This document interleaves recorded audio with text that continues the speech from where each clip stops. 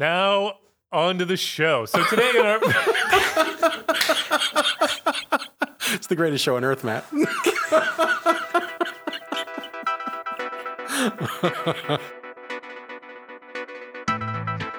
Welcome once again to Free Associations from the Boston University School of Public Health, the Public Health and Medical Journal Club podcast for anyone who is as confused by the latest study as I am by why people still ask me for a fax number. Who still uses fax machines in this day and age? The FDA. What do they use them for? When we were at Novartis, they would send all their communications to us by fax. Why? Using Courier font, of all things. Literally, Courier font, typed on an actual typewriter. Why? I don't anybody know. in I this? don't know. I saw somebody who had an email signature, and it said phone, and listed the phone number, and it said fax, and it said something like, "Why do you care?" or, something like that, which I thought was great. But really, the FDA still uses. Yeah, it was fascinating. It was fascinating. There's still the occasional times I have to fax something. On the rare occasion that I see somebody using the fax machine, I walk up to them and say, "What's that thing? What do you fax?" Yeah. What? So for my health reimbursement claims, you can either use snail mail or fax. You cannot scan an email. Nope. Something wrong there. Yeah. Wow. All right. Well, That's I encouraging. am Matt Fox, professor of epidemiology and global health, and I am here with Chris Gill from the Department of Global Health. Hey, Matt. And we are fortunate once again to have in the studio, as Dante is away, we are fortunate to have Jen Ryder here with us. Hi, guys. From the Department of Epidemiology here at the BU School of Public Health. We are here in the Boston University Godley studio. So guys, I did something new, which is that I actually went to the Population Health Exchange website. Have you guys gone to it? Yes. Some really cool stuff on there. So this is Boston University School of Public Health Resource Hub for Lifelong Learning. And they've got a whole section with short videos and advice and tips, which is called Practically Speaking, which I found really interesting. A lot of interesting stuff you could find on there. Things like how to use social media for public health, how to do better and more effective science communications. So I would check it out. That's at www.pophealthex.org. And a reminder to all our listeners, if you go ahead and give us a rating on Apple Podcasts or iTunes or Stitcher or where else do you get your podcast? Vimeo. There are so many. That's a thing. I was Googling myself the other day, as I'm wont to do, and how often do you Google yourself? Is that like a not every day, but nice. Often. How often do you find anything new? This time I found a lot new because I Googled Free Associations podcast. Yeah. And there are like 6 or 7 platforms that host all our, and including one in Danish. Way to go, Nick. In Danish? Or Dutch. Maybe it was Dutch. Nick, truthfully, is this true? I couldn't tell if it was Danish or Dutch. Nick apparently speaks fluent Danish and translates the podcast for us. So that's pretty impressed. awesome. I was impressed at All how, right. yeah. And so when like we say what is our readership, our listenership statistics, is that based on Google, right?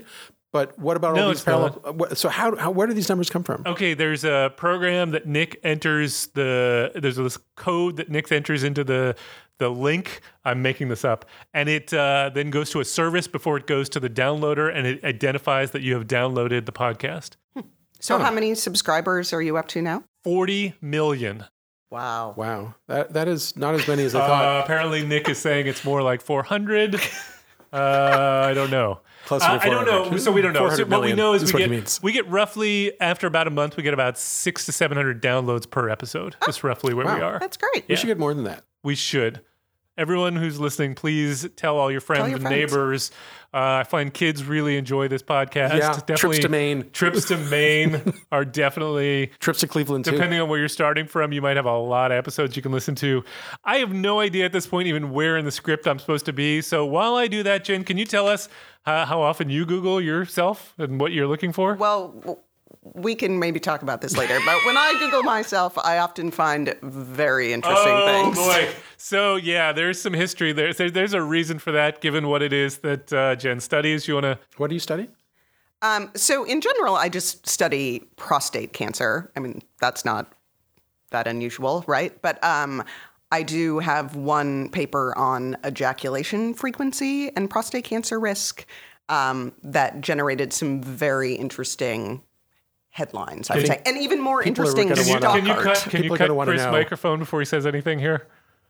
Let's just walk away from that one. Sorry, Chris, what was that? Was there a direct or an inverse relationship? Yeah, so I mean, there was a fairly strong inverse dose-response relationship with number of ejaculations per month and risk of prostate cancer. And this was a large study, 30,000 guys, more than 4,000, almost 4,000 prostate cancer cases followed for 18 years.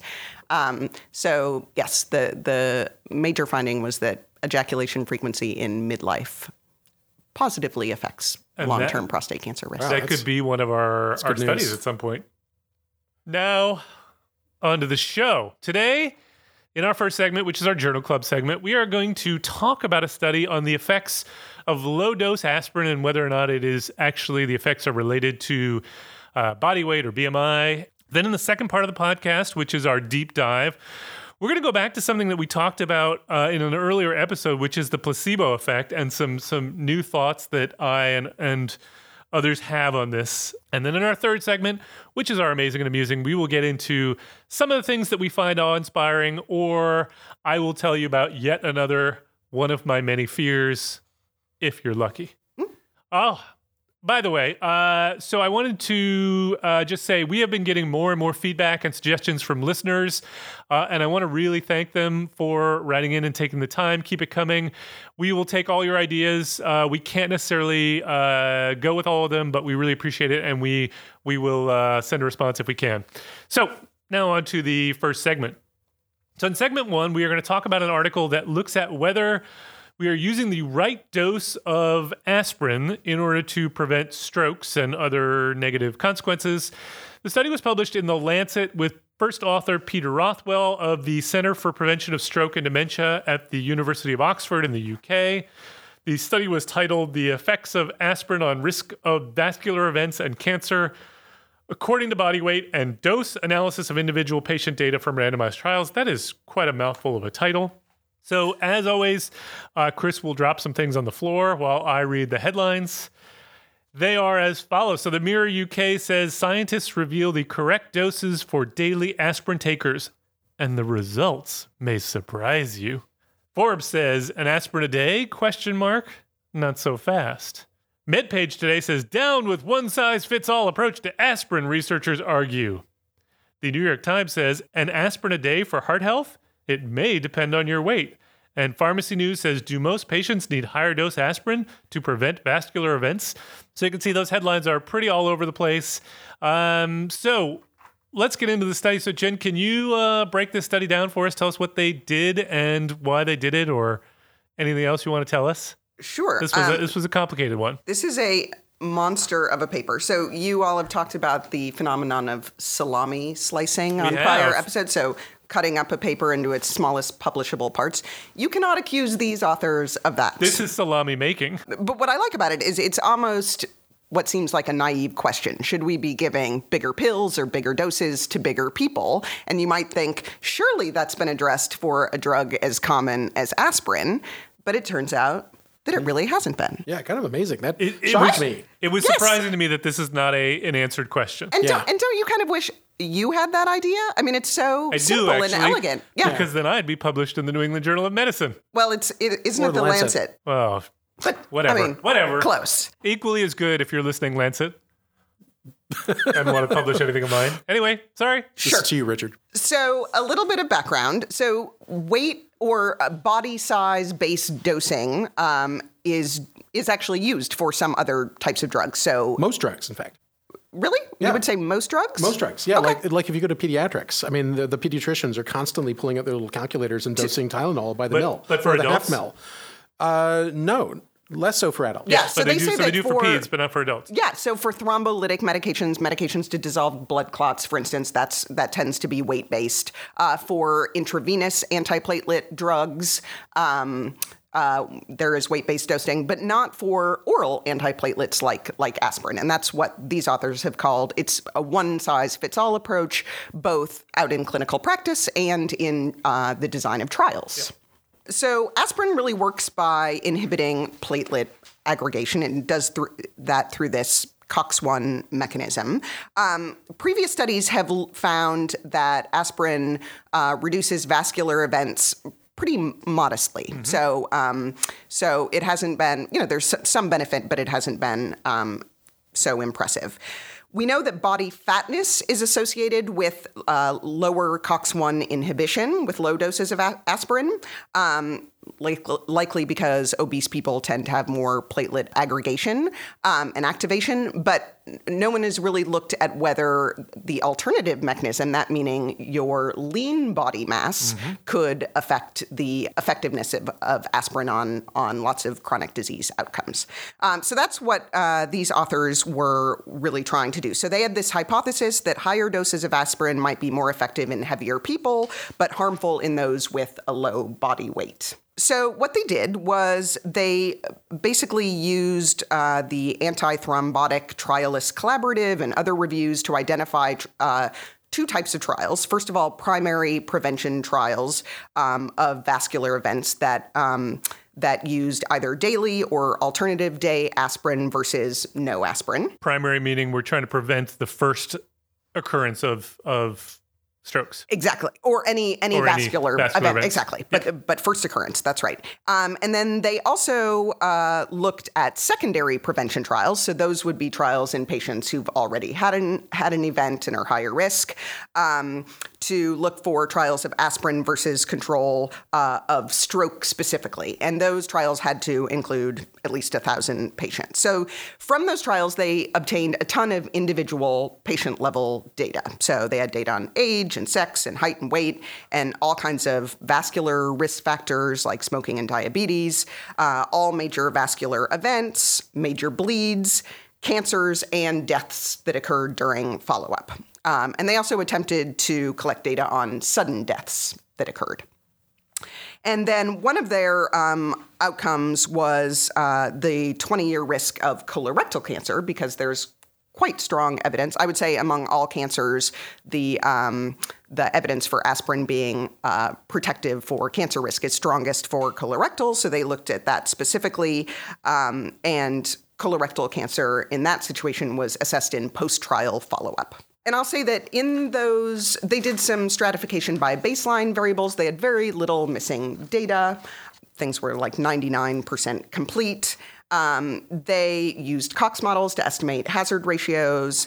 And in general, they censored people at death or the end of trial follow-up. But they also did these secondary analyses that we can maybe talk about more, where they censored people at the time of discontinuation of aspirin use. And they do that to, what they say, avoid confounding by withdrawal of treatment. So then they look at a ton of interactions. So that's what this paper is about, all about interaction. So they're looking at interaction terms between weight and aspirin treatment, both using dichotomous and continuous weight. And they also looked at interactions with other measures of body size, so things like height, and then other measures that required sort of a formula and algorithm to compute, like lean body mass or body fat mass or body surface area. But the main analyses ended up looking just at body weight.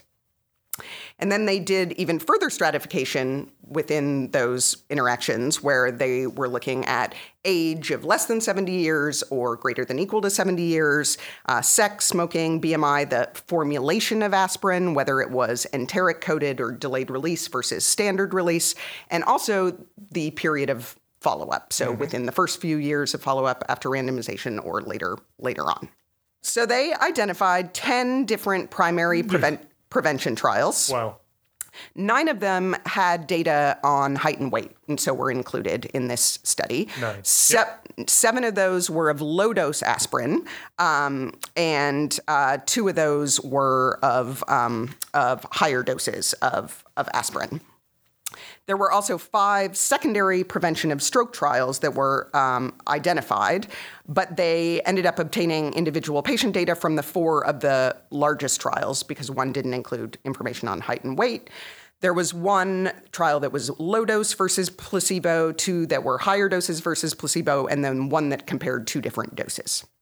Everything's reported in kilograms. I don't know about you. I don't think about think in kilograms, I think in pounds. So the median weight for people included in this study ranged from 60 kilograms to 82 kilograms. So that's from 154 to 181 pounds. So 60 kilograms is about 154 pounds. 2.2 kilograms to a pound, is that right? That's right. Yes. And the median weight in women was 68 kilograms, or about 150 pounds. And then in men was 81 kilograms. I think that's about right around 180. Okay, so are we ready to get into the results? I am. Yeah. But there are a lot of them. There's so many. Give us the important ones. Okay. So when we're looking at low-dose aspirin, they found, first of all, that there was evidence of effect modification by all the measures of body size that they looked at, but that body weight was the strongest modifier. And just to be clear, when you say effect modification, the effect of low-dose aspirin differs depending on whether or not your BMI is, say, high or low. But not BMI, actual body weight. Body weight. But that brings up a really important point, and that's that even when they controlled for BMI, the same phenomenon was true. Within BMI. Different weights have different modifying effects on the effect of aspirin on vascular events. So it really seems like these are separate mechanisms. There is the lean body mass mechanism, right, that's captured more by body size, and then there's another sort of body fatness mechanism. But what they're really looking at here is the effect of body size and lean body mass. As measured by weight. As measured by weight. But it turns out you see the same types of results even if you look at something like height, or if you use a formula to try and estimate lean body mass in particular. Okay. So in the primary prevention trials, they found the greatest effect on cardiovascular events in participants who were in one of the lighter categories by body weight, so the 50 to 69 kilogram category. So that they had the strongest protective effect of low-dose aspirin. So they found a hazard ratio of 0.75 with, pretty narrow confidence limits. That effect was even stronger when you looked at aspirin that was taken daily. So there, the hazard ratio went down even to 0.68. But what they found is that there was a loss of effect in those who weighed 70 kilograms or more, and that was even more pronounced when you looked at the enteric-coated or delayed-release aspirin. When you say the loss of effect, meaning there is no effect. There is no effect. No beneficial effect of low-dose aspirin at the higher weights. Exactly. Starting at 70 kilograms. One interesting thing, though, that they found for the low-dose aspirin that doesn't quite fit in with that trend is that among those who weighed less than 50 kilograms, there was no benefit on cardiovascular events, and there was actually an increased risk of all-cause of death. So the hazard ratio for any cause of death was 1.52, with confidence intervals ranging from 1.04 to 2.21. That's for patients with weights below 50 kilograms. Yeah. So that's 110 pounds. So those are very light. So presumably people. Something else is going on with that population, that they are just sicker in general somehow. And to even further support that, when they excluded participants who had a BMI of less than 18.5, which would indicate that you were underweight, they no longer saw that sort of adverse effect of low-dose aspirin. So one of the interesting things about this paper is it clarifies potentially some discrepancies across different patient populations. So, for instance, they found that low-dose aspirin prevented stroke in women but not in men, but then there was actually no difference after they accounted for weight. That was completely a weight-driven finding. Yeah. They found very interesting interactions with low-dose aspirin and smoking. So the protective effect on cardiovascular endpoints diminished in smokers. They weren't deriving as much of the benefit from low-dose aspirin, and there was actual harm in smokers who weighed 70 kilograms or more with low-dose aspirin. There was this increase in case fatality of first cardiovascular events in those who were 70 kilograms or more with low-dose aspirin that were driven primarily by myocardial infarction, and also an increase in fatal first cardiovascular events in those who were 70 and older. And aspirin, as we know, there is a risk of bleeding associated with taking aspirin. And that was apparent in this study, but even with low-dose aspirin, but was lost in participants who weighed 90 kilograms or more. So there was a risk of bleeding, but once you were 90 kilograms or more, there wasn't any risk with low-dose aspirin. Again, totally makes sense. Totally makes sense. Totally makes sense, but I don't know that we really knew that. Right. I agree. We didn't know that. Yeah. But it totally makes sense. Yeah. Okay. Yeah. Great. Totally believe it. It's All this plausible. sort of hangs like, little people. Like you would expect. A small dose is going to work in a little person, but is not going to work in a big person. And the big person is going to have fewer side effects due to bleeding for the same reason that it didn't work. Because if it's going to work, it's going to increase your bleeding risk. Yes. So it's all the same thing, flip sides of the same thing. Okay. So, and the secondary prevention of stroke trial results, more or less similar. I'll sort of skip over those. But then we get to the high dose aspirin. And now we'll get to the high dose. Which is where I totally okay, I no longer understand this paper at all. Okay, great. So give us the high dose, because that was an interesting piece of this. The protective effects of higher doses of aspirin on cardiovascular events increased with increasing weight. So for high dose aspirin, the heavier you are, the more protective the aspirin was. So effect modification going in the opposite direction is what we saw for low-dose aspirin. That was true for vascular event incidence and for death, and both in the primary and secondary prevention trials. In the primary prevention trials, 325 milligrams of aspirin reduced cardiovascular events in those who weighed 70 kilograms or more with a hazard ratio of 0.83.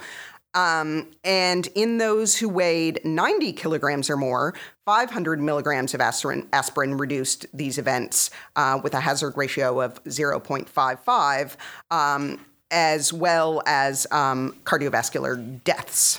Hazard ratio of 0.52.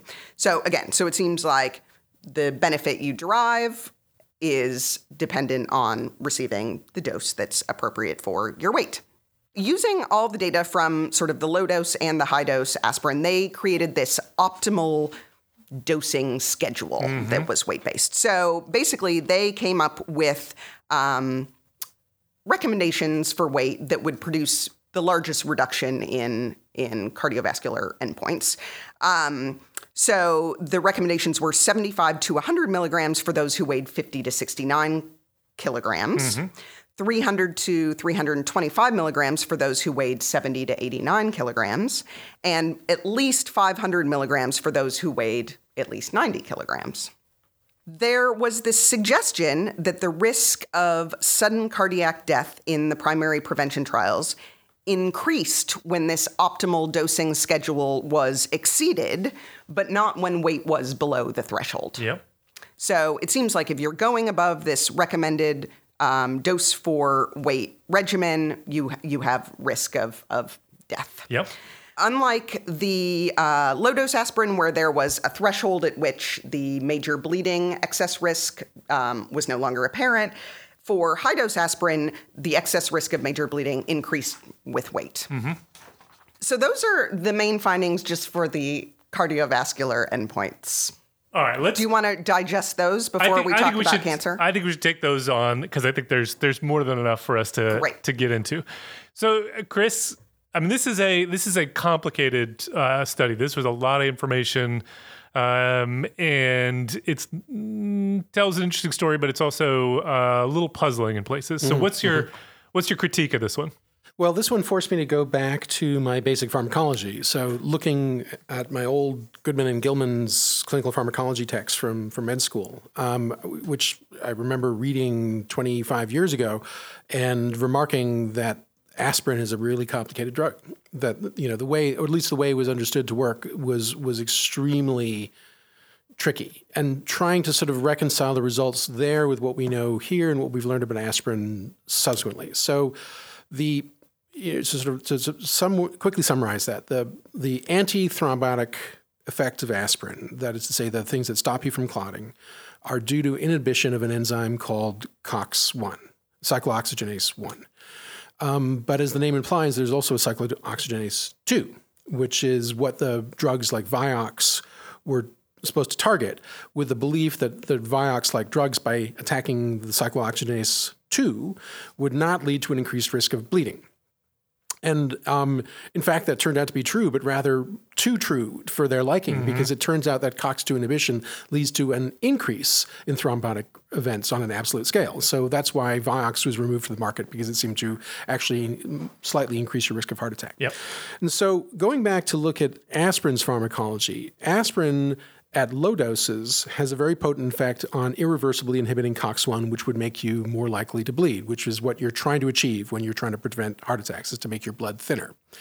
But at higher concentrations of aspirin, you start to get inhibition of COX-2 as well, which could lead to a prothrombotic effect. And so the results here that seem so counterintuitive, that in small people, low-dose aspirin is effective, which seems to be a direct dose response, right? That as you get bigger, that small dose becomes less effective because you're just diluting it by that much more body mass. That totally makes sense to me. Yep. But the high dose aspirin, which doesn't really have an effect or seems to have a slightly harmful effect amongst the smaller people, but becomes neutral and eventually beneficial at the higher weight people, could be actually what we're seeing is this relative inhibition of COX-1 versus COX-2 as a function of the concentration of aspirin. So it could be that we're looking at sort of a U-shaped, a hill-shaped, a bell-shaped curve. It's not a linear curve, like more aspirin equals more blood thinning, but that more aspirin at some point reverts to becoming less blood thinning and less and more prothrombotic.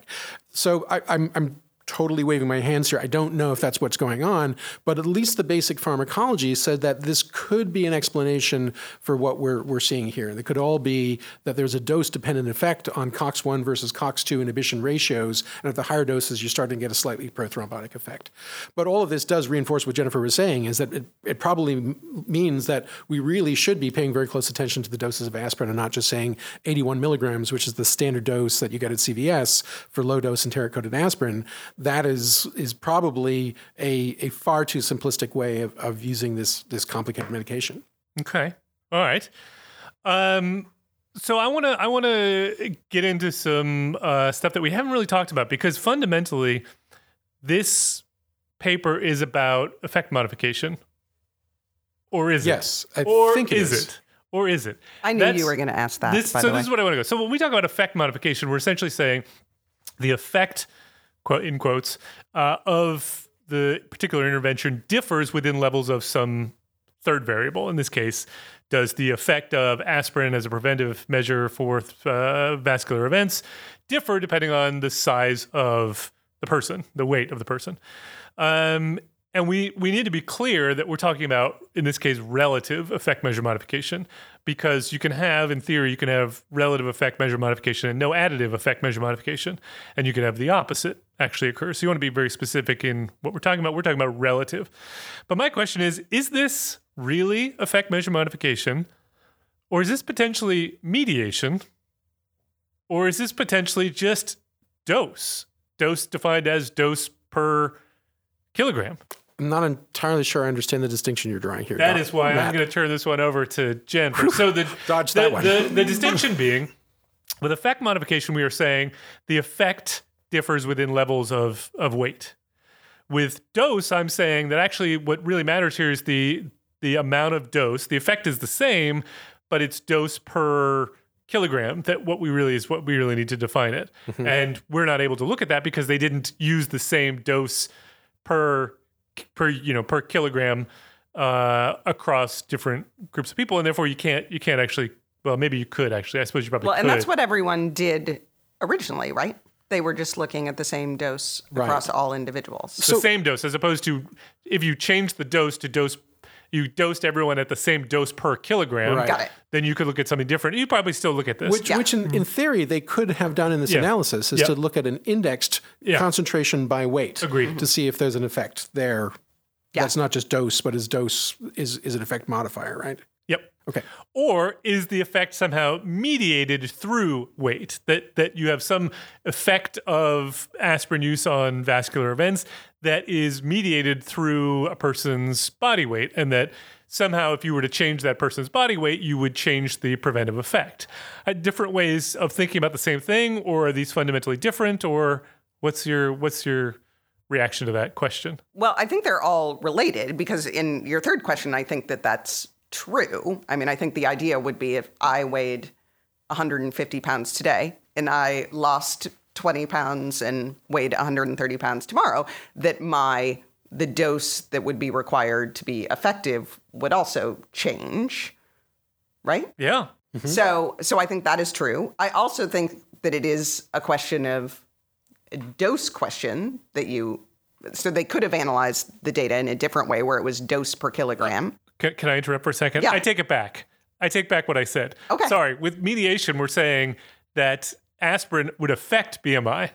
Would affect weight, which would affect vascular events, which is not the case. Yes. Okay. So sorry, I got myself confused for some reason. Throw that one out. That one I'm pretty confident is not happening. That's not going on. Okay, so we've got effect modification, effect mediation, and effect arbitration. Dose. Just a dose just response. Walk it back there. Yeah. Just a dose response was the third one. But we're going to throw that one out. And so maybe they are. Maybe I'm getting at the same things. But I think the reason they didn't do that, and I'm guessing here, that they didn't look at dose per kilogram, because they wanted to also look specifically at the effects of BMI. And then the interpretation becomes much more complicated. So I think it's easier to interpret the results of a model when you're looking at the interaction between aspirin and body weight when you control for BMI than if you had a dose per kilogram measure and then you controlled for BMI. So controlling for BMI is saying regardless of body fatness, right, or obesity or whatever, you still see this body size effect. Good point. Good point. Okay. Yeah, because body mass index is really a measure of the composition of your body.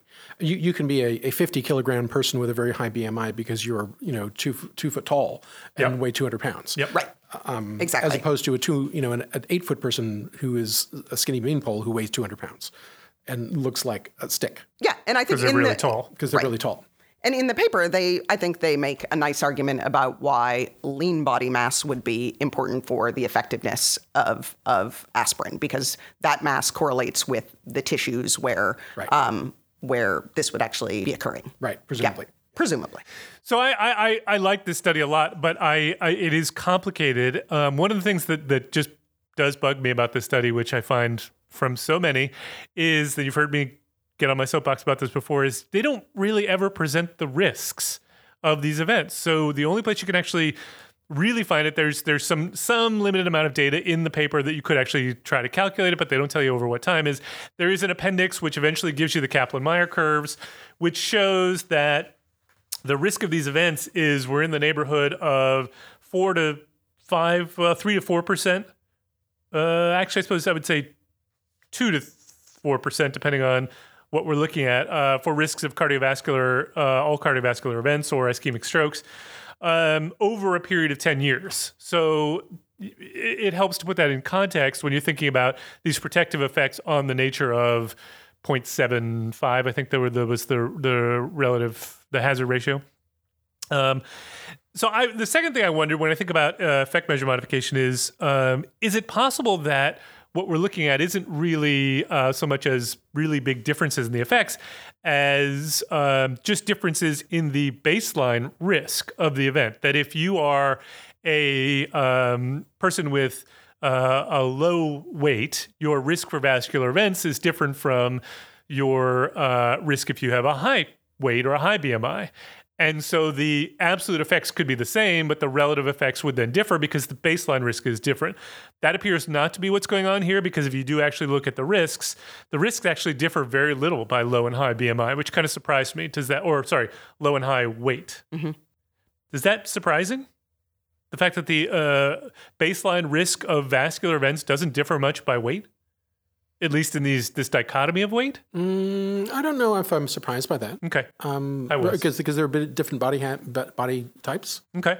So, you can have, again, 5 people who are equally lean but weigh a different amount just because they're different heights. Yep. So I think it's a difficult thing to study in terms of cardiovascular risk, but it is a much easier thing to study in terms of the volume of distribution of an aspirin being dissolved into all the fluids of a body. All right. So last question before we move on, which is, so this is a really interesting take on something that we probably thought was a known question and turned out it wasn't. Is this enough to change behavior, change policy, change the way that we dose people with aspirin to prevent Well, I certainly think it's enough to change the design of trials. And maybe that could be the first step. So I don't know if it would be enough to change clinical practice, but certainly it seems like trials should be dosed based on weight, or at least that should be a component of those of trials. Right? I mean, one of the most interesting findings here is that, some of these trials were conducted exclusively among men. Some were conducted among women. You might look at the overall results of those trials and say, oh, the results aren't generalizable to women. It turns out it's all about body size. The women are just smaller. Yep.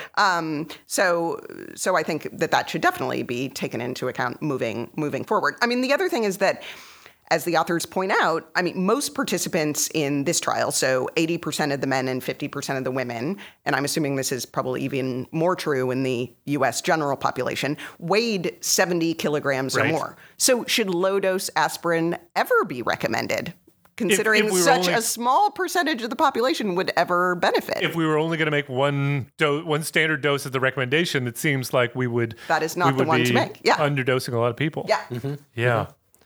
Chris, any last thoughts? No, I just, aspirin is an ancient drug, and it's an orphan drug, and I don't know how much appetite there is amongst pharmaceutical companies to invest a lot of money in running clinical trials on aspirin dose finding. Yeah. So maybe this would come from like the American Heart Association or sponsored by NIH or something like this, but this is not going to come from the pharmaceutical companies. Sure. So it may be that for quite a long time that an individual patient meta-analysis based on, randomized controlled trials, this may be the best we've got.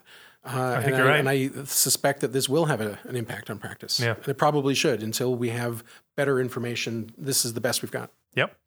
Okay, I'm going to leave it there. Unfortunately, there is a lot of other interesting data on the cancer outcomes. We'll have to leave that for another time, but it's worth reading this paper and just looking at that as well. So let's move on to our second segment, which is I want to get back into something that we talked about on a previous segment and hopefully get a different perspective, which is the placebo effect. And Chris is looking around as if he has no understanding that this is the topic. So no, I read this twice. Jen, this is apparently going to be a conversation that you and I have. Chris will weigh in. There are notes all over my papers. I take exception to this, and underlined bits. Oh, well done. They were underlined though in the printout. No. Those are okay. Look, can I just say that the placebo effect? It is a very interesting thing. It's a very potent effect. I got really irritated at my veterinarian some months ago when she came over to our house and noticed that the dog was limpy and gimpy and suggested that we give glucosamine to the dog. Glucosamine has a clear placebo effect in humans, has no biological effect at all. It is just a placebo, and yet dogs are not susceptible to human placebos because they do not know that you're giving them glucosamine. So this was like the stupidest thing I'd ever heard. Sorry if you're listening, veterinarian. And did it work? No, of course not. We didn't give the dog glucosamine. So you're saying definitively that you know for sure dogs, animals in general, are not susceptible to the placebo effect? Pepper, we are giving you a placebo. It will have no effect, but your mind-body experience will be altered by this, and your joints will feel better. Trust me. No, I mean, the Pepper responds to her name, and when you bang on the tin, that's her communication limit. Jen, any pets? Dinner time. Yes, and it's so. I can't wait to get to amazing and amusing because I want to talk more about our pets. You're going to be taking down a peg here, Chris. All right, placebo effects. Let's go. All right, so the question is this. So when we talked about them last time, I'm feeling better already.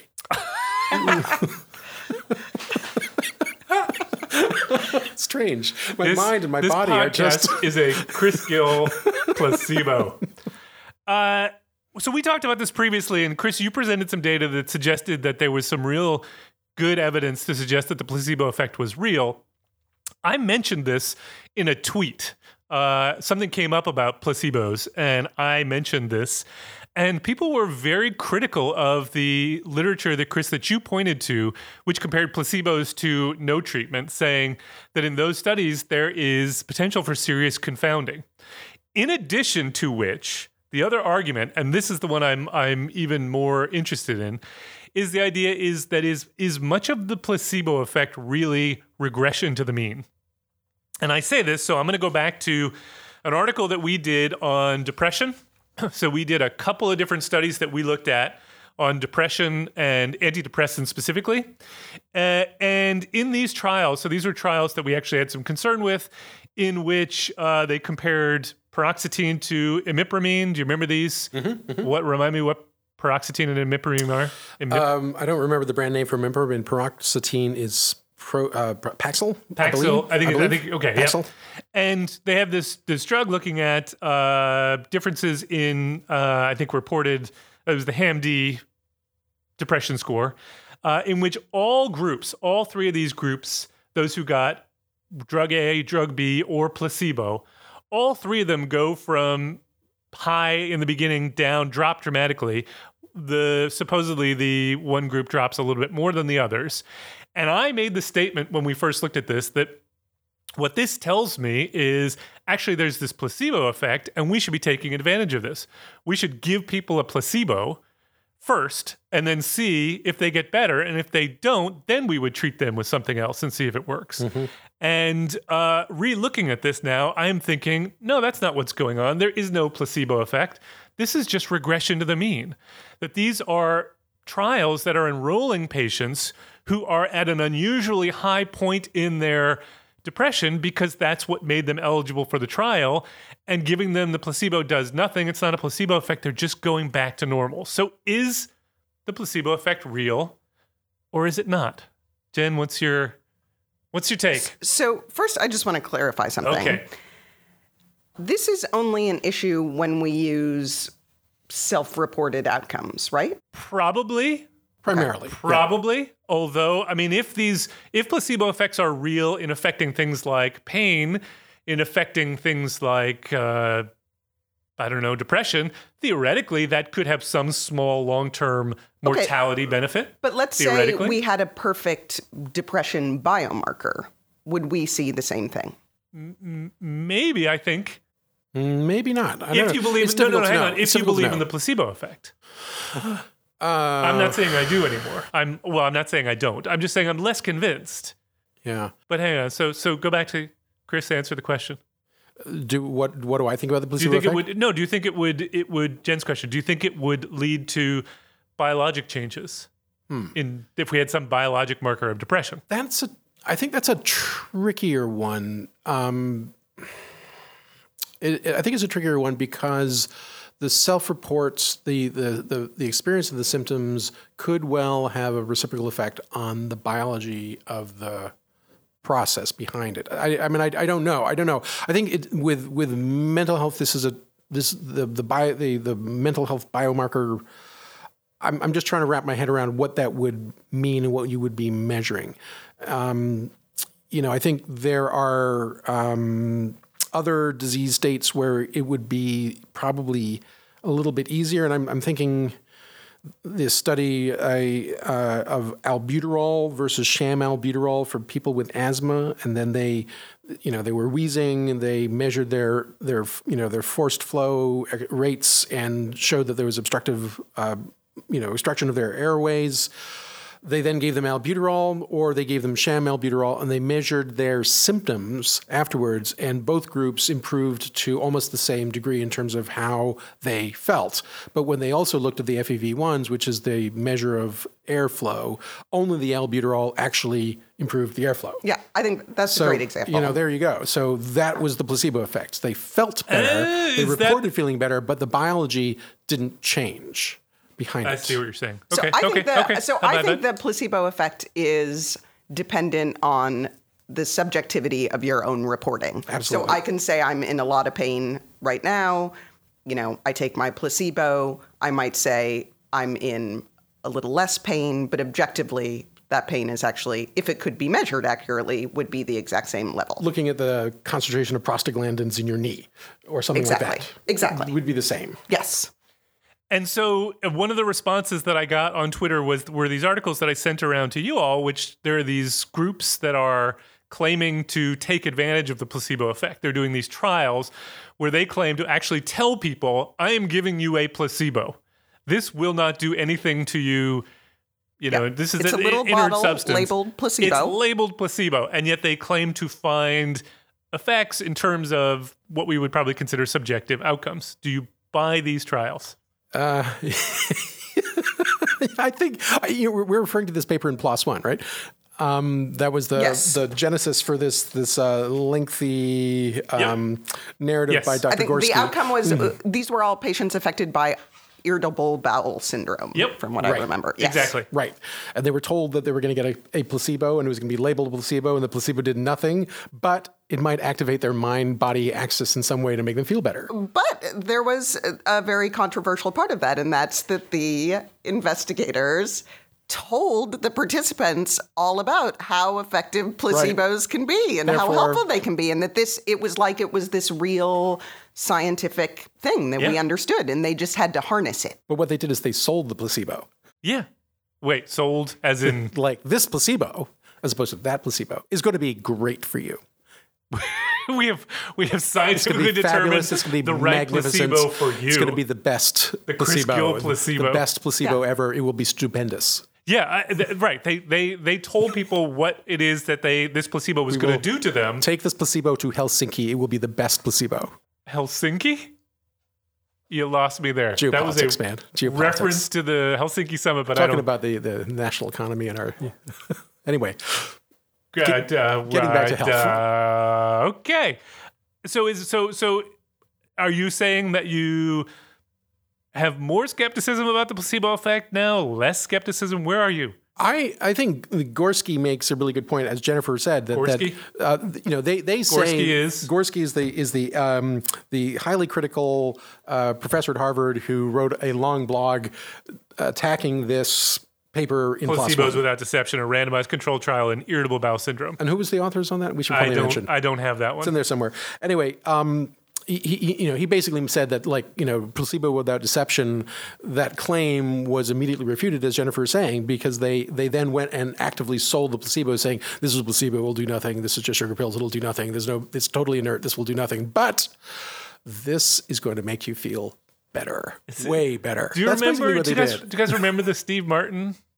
Yeah, placebo. I am taking this great new drug. It's called placebo. Right. So good. You should look it up. It's up there with his tuna fish sandwich thing. I don't know. The Jerk is one of the greatest movies ever made. I did enjoy that film. Although I say that, I haven't seen it in many years. And many of the movies I've been watching recently, of old movies that I've watched, don't hold up. They disappoint. So, and they turn out to be horribly sexist and offensive. So maybe I'm wrong. All right. So any last thoughts on placebos? Well, I think placebos are the friend of the clinician and the enemy of the clinical trialist. Let's say if placebos worked, there was a placebo effect, would it be ethical to use them? Yes, because we do it all the time. Meaning what? I mean, clinical medicine, where a lot of the stuff we do is just placebos. We wrap people, we put those little, stretchy bands things in pink and green. Wait, that doesn't do anything? No, it's just... Totally does. It's just, it only works if it's pink. Have you all seen the study of the effect of mommy kisses? I was just going to ask about that. Band-Aids. Well, mommy kisses are effective. Yeah, they do. I mean, a lot of things we do in medicine are placebos. We don't even necessarily know them. We may have perfect faith in them. One of the big concerns I've heard voiced in medical circles is this fear that evidence-based medicine is systematically chipping it away at all our placebos and therefore rendering us weak clinicians more impotent. As another thing is shown not to really work, you're like, okay, get another one of your... Come on, patient comes in very miserable and say, well, truth is we've got nothing.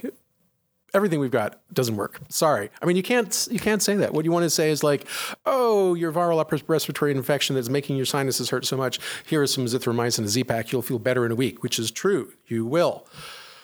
But not because of the azithromycin. Exactly. Yeah. All right, I'm just gonna end this then by saying I have more skepticism than I had before. That I do think there is a big component of the placebo, or what we are calling the placebo effect, or have been calling the placebo effect, that is really just regression to the mean, and it does make me rethink whether or not we could really harness it if it's not really a real thing. So I'll just leave it at that. And we can move on to our third segment, which is our Amazing and Amusing, where we want to highlight some of the things that make us enjoy our jobs even more than we already do. And we do really enjoy our jobs. This is a look at the weird, wacky things that happen in our field.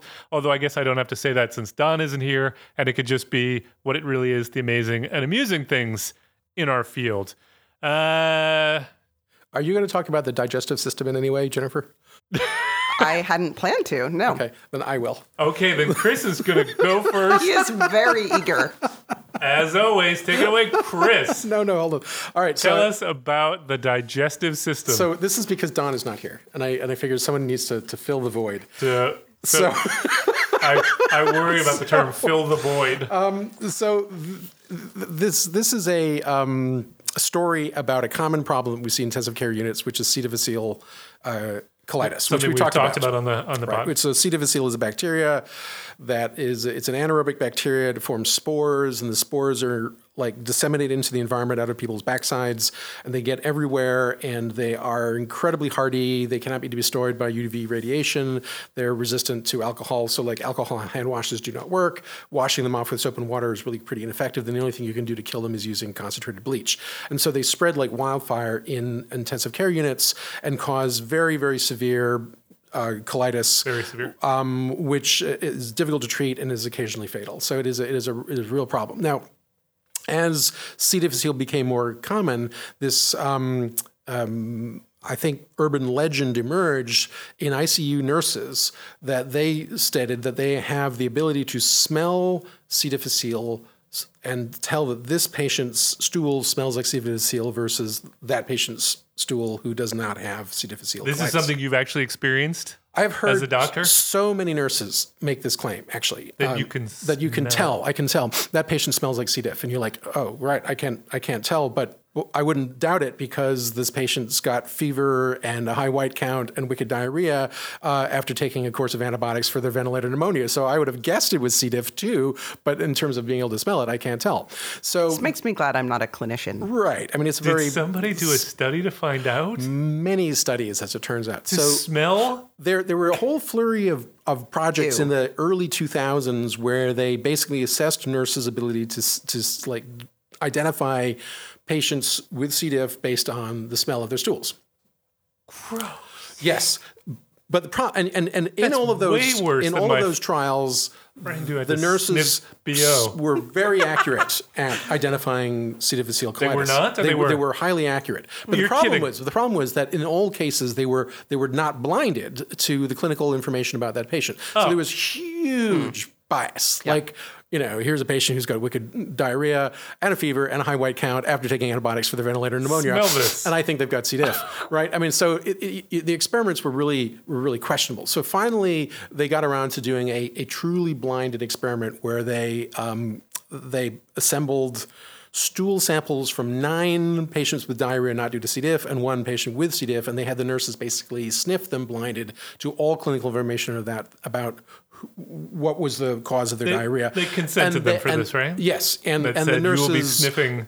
Their success rates were no better than a coin flip. So when blinded, the nurses could not do this. So it seems to destroy this urban myth, and we're like, okay, well that makes sense because really, what could you be smelling? But the thing is that C. difficile apparently does release a cloud of characteristic volatile organic compounds that in theory could be detected if you had like a mass spectrometer, so they could say, oh yes, that is C. diff right there.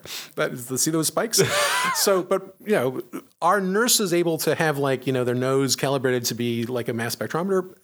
Apparently not, according to this more recent study. Not a very big sample, but what about other animals that do have better senses of smell? Dogs! So they got dogs. So they brought in a beagle dog into the ICU, and they trained the beagle dog with rewards and treats on how to identify C. diff. And this beagle dog was awesome at identifying C. diff. Absolutely nailed it. 100% sensitive. I'm not at all surprised. Always got it right. This is the same beagle that sniffs me in the airport and always finds the ham sandwich that I forgot in my bag. Same guy? After he retired from the TSA.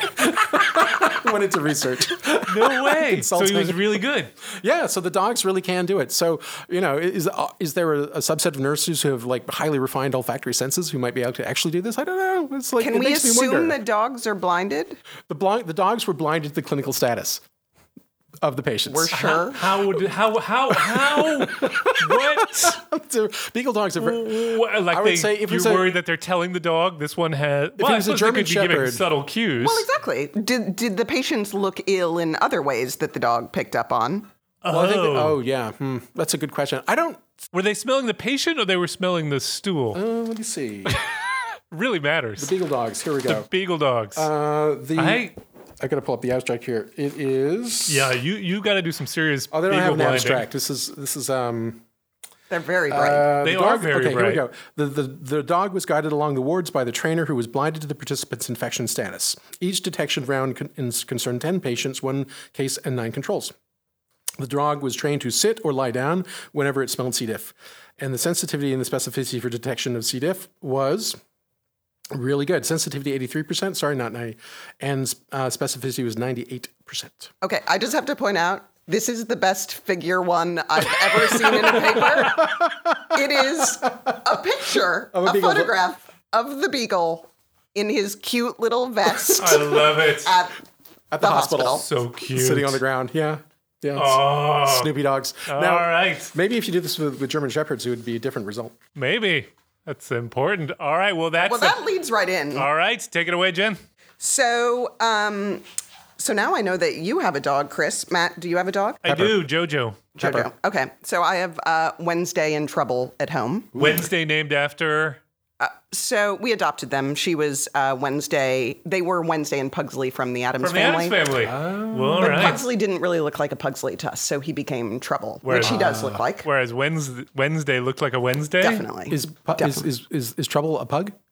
Neither of them. They are mutts, terrier mixes. They tell us we don't really know. Okay. But they are lovely dogs, but not particularly bright like this beagle. I hope they're not listening. Beagle dogs are known to be rather Do your dumb. dogs listen to this podcast? They do. They do. Yeah, they're forced to. But but I found this paper. I have to credit Eric Topol's tweet for identifying this one. But this paper was actually looking at dogs' empathy and their pro-social helping behavior. And so, I've often wondered, my dogs are, pretty nice to me, but would they actually try to save me in some situation of distress? Cool. Would they? I'm much more optimistic after reading these papers. So they didn't seem to look at measures of intelligence in the dogs, but they looked at 34 different dogs. About half of them were officially therapy dogs, and the others were just regular old domestic pets. And they had a number of tests that they performed with them with their owners. So they randomized the dogs to either a control condition or a distress condition. In the control condition, the owner was seated in this little room. It was made out of plexiglass, it seems, so the dog and the owner could see each other, but the only way the dog could get to the owner was by opening a door that was attached by magnets. In the control condition, the owner said help in a very non-emotional way. Help. And then, every so many seconds, and then in between that sang Twinkle, Twinkle, Little Star. Yeah. Okay. Makes sense. And then in the distress condition, the owner said help in a more... Help. Thank you. And then in between the help calls, cried.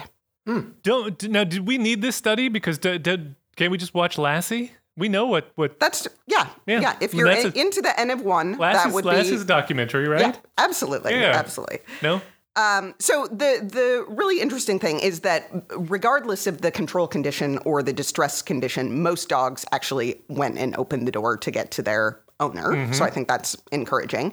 But there was a suggestion that the distress condition was associated with faster opening of the door. And then they also did this experiment. It was called the impossible task, where the dog was trying to get food out of a jar that was actually screwed shut.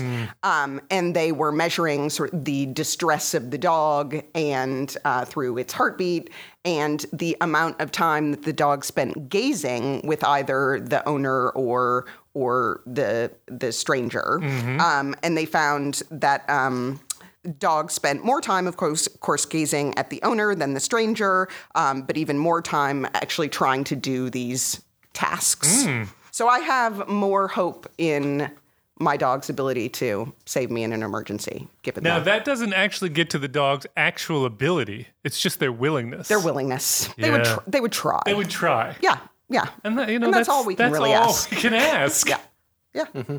Chris, your dogs, would they save you? No. Good. My dog Pepper is not bright. It's not bright. She growls whoever comes to the door, and then, if it's a stranger or if it's my wife, she will then lick their hand. Doesn't matter. Ours is the he will, if you were to break into our house, he would definitely show you where the valuables are. Yeah. Yep. Right away. Please follow me. Yeah, absolutely. All right. Well, that's I suppose that gives me hope, though. A little bit of hope for JoJo. All right.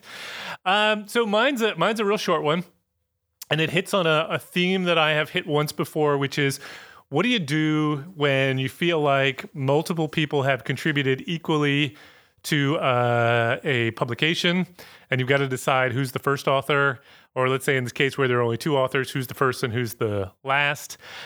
Do you all have opinions on shared first authorship? I've never done that. I don't like it. I don't think I believe in it. Mainly, I don't believe in it because it's one of those things where one person is listed first and one is listed second, and then there's a note that says these are both co-first authors, but whoever sees that, and so it just strikes me as silly. Anyway, I am a very frequent co-first and co-last author, and it works for you. Well, I mean, of course, would I rather be the sole first author? Well, sure. But if you're oh, sorry, go ahead. But I think there are a number of situations working in larger teams where there's only one first and one last spot. And sometimes it's just not fair to give that to one person. So especially with the last position, I think that role can be really leading up, overseeing the paper, or, if you're working on a large ongoing study, it might be the person who has maybe wasn't in the senior role on that particular paper, but in the larger project has had some major role. And do you believe that they are truly co-equal first authors, or is the one who's listed first equal in the eyes of PubMed, seen as externally as the real first author? Well, it's interesting. So one thing that I was told, and this is something that I do, and now I'm outing myself and I may get in trouble, but on my CV, we can edit these things out. For publications where I'm co-first but might be listed second, I actually list that first on my CV. Wow, what a good idea. Okay. All right. I like that. I don't know if it's... And you include, and now, people would say, well, what if they tried to look that up and they'd look it up by a different... But you include the link to the paper, so it can still be I like it. found. I like it. Okay. Well, I'm for mine, I have a solution that was used for this particular problem. These were two authors. This came from the Twitterverse. That arm wrestling? Tripped me off to this. No arm wrestling on this one.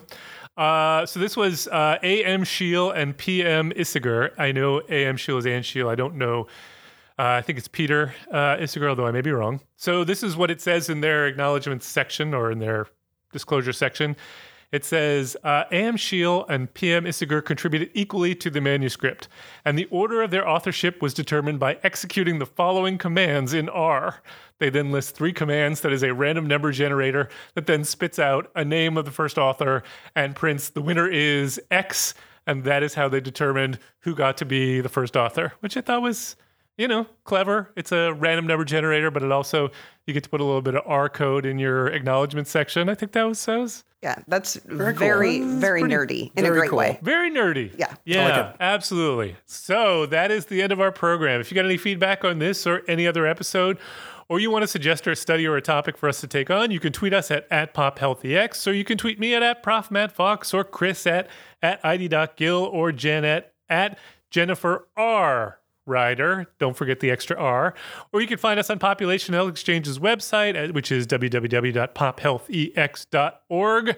We want to thank Leslie Talalian, Director of Lifelong Learning at the BU School of Public Health, for supporting the podcast, and Nick Guler for sound and editing. Thanks for joining us. We hope you enjoyed it, and we hope you will download our next episode.